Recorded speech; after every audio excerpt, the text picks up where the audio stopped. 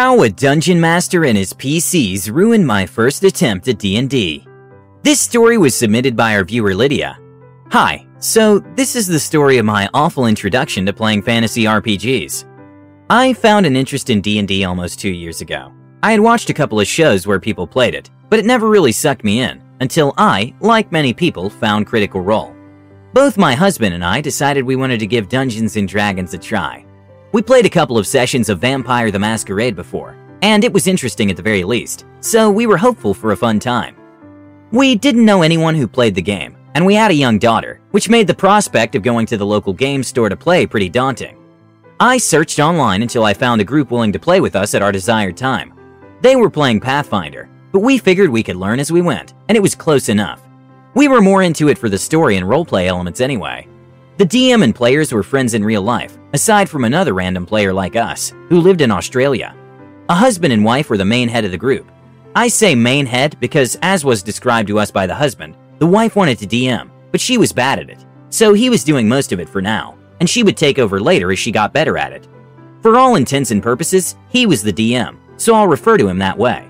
Since I had never done anything like this before, I created a character that was basically me in my real life. Just fantasied up a bit. Half-elf paladin of Ilmater. The DM helped me make decisions, but he essentially filled out the character sheet on his own. Confused by the rules I was not familiar with, I gratefully accepted and prepared for my first session. I joined the campaign a few sessions in. I believe it was in session 3. Right at the start, it was confusing. We were not told at all what had been happening in the story. My character was called out on the street by the DMPC. Oh, yes, he had a character he played, who was apparently the chosen vessel of Mystra, and told that my destiny was with their party.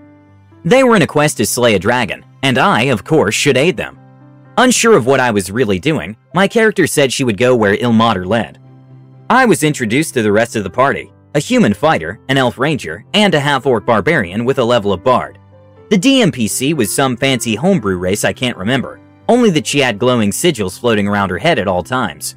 My husband played a human rogue, but because of scheduling issues, he didn't join us in the first session. He was there during the second session, but the DM did not introduce him until almost the very end, after nearly 3 hours of playtime. On our way to the dragon, we found a crumbling church of some kind infested with skeletons and goblins. For only the reason loot, as described by the other characters, we decided to go in and clear it out. This is when my frustrations began. The DM had given me the heaviest of heavy armor. My stealth was horrible. My speed was reduced nearly in half. He had also not given me any real weapons. Apparently, because Ilmater himself does not like killing people, I was not allowed to do anything except non-lethal damage. All I could use were my fists. Imagine a snail of a tank, inching along in their armor, never able to make it to the enemies, no ranged weapons, and if I ever made it near an enemy, all I could do was give them a hearty slap. Partially because of my utter uselessness, partially because of the fact the DM did not introduce my husband's character until afterward, and partially because of the imbalance of the party, which I will explain later, but the fights in the church were insanely hard. When we reached the final baddie, at the end of the session, we were so close to a TPK we could all taste it. The DM's character waved her hands, and giant flaming bursts of light blazed down and incinerated the enemies in a single moment.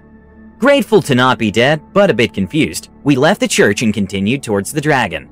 We reached a military base that the dragon had been menacing, and we were given the opportunity to prepare ourselves. I immediately sought out the blacksmith to switch out for some lighter armor and get some sort of real weapon in my hands. I was excited to improve my character and play a more proactive role in encounters. However, as I handed over my armor to the blacksmith, he pointed out some markings painted on it, symbols of Ilmater. He refused to accept it because someone would wear it who was not worthy of it, someone who was not a paladin of Ilmater. He would not sell me armor either. He did sell me a sword, but the DM told me directly that if I used it to deal lethal damage to an enemy, Ilmater would be mad at me, and I would likely lose my connection to my deity, thus losing all my power. Thoroughly annoyed at being doomed to be the snail tank with fists of meager fury, my character joined the rest of the party at the mess hall. I refused the offered ale. Turns out that was a good thing. The 2 party members who did drink were told by the DM that they woke up the next morning in bed together, they having no say in the matter. I will skip some of the other unpleasant experiences to the dragon fight. Once again, we were outclassed. The thing had an AC we literally could only surpass if we rolled above an AT, and could deal nearly enough damage to down any of us in a single attack. Of course, being the slow nothing I was useless against a dragon. So I resigned myself to watching the DM's character save us again, which she did in glorious fashion by transforming herself into an adult gold dragon. She chased down the original dragon and killed it easily, as of course she would. Dead silence from the rest of us. The DM asked what we wanted to do next, and we did not answer. He got the hint. We were mad. My husband and I tried to be diplomatic about it. We're not the most confrontational people. The guy's friends really let him have it. There was a lot of shouting about how, no, really, she's balanced. She just got lucky when casting that spell. And she's the chosen of Mystra. What do you expect? Turns out before we joined the party, the DMPC had been introduced more as a plot point than anything else.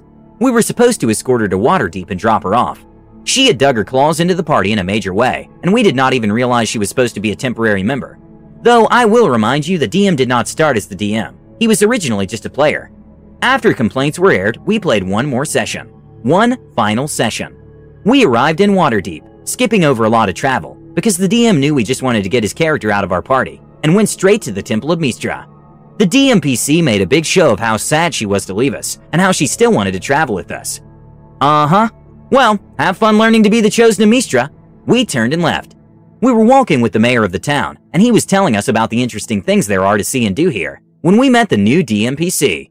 We were told we saw a beautiful woman in samurai armor, talking quietly to a large man in similar gear. A beggar man approached her, asking for some coin, and she ran him through with her sword.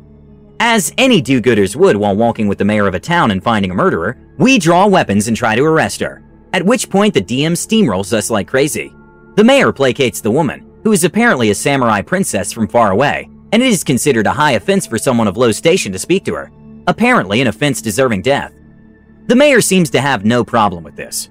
Oh wow, definitely. Let's send this man to the nearest temple to be resurrected at once. I will pay for it myself. He then assigned us to take her in and welcome her to the area, making use of her amazing skills in our adventuring. Now, to remind you, I was playing a paladin of Ilmater, the god of suffering and endurance. I took that to mean that I was to lift the spirits of people going through hardship. I did not feel like accepting a murderer, who stamped the life from the low, just because someone in power told me to. It just wouldn't sit well with my character. I didn't want to rock the boat, and I could tell whatever I felt would not matter, so I stayed quiet, though I did not interact with her if I could help it. Seemed like everyone else felt the same, as within an hour the DM started complaining that no one was talking to his character.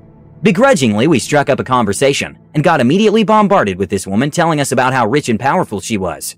You know, because she's a princess, and how she was so skilled in the blade, and that she could find no one to best her in her homeland. So she and her companion, both of whom gave the heaviest, most stereotypical Asian accents left, to find a challenge elsewhere. I think it was a 20-minute explanation, though I could be wrong. My brain went fuzzy really quick. It was clear pretty fast that this new character was once again going to dominate the game, so I just phoned it in for the rest of the session and quit the group the next day. My husband did too. Maybe we were wrong. Maybe we missed out on the adventure of a lifetime. A lifetime of suffering terrible DMPCs dominating a game. You dodged a bullet, and trust me when I say that there are much better DMs out there. Don't give up on the game yet. Please let us know what you think and comment below, and maybe offer the narrator some D&D awesomeness he can't help but getting engrossed in the game again, so she changes her mind. Don't forget to subscribe to our channel All Things D&D. Our next video will be posted in 2 days, so stay tuned for more amazing Dungeons & Dragons content.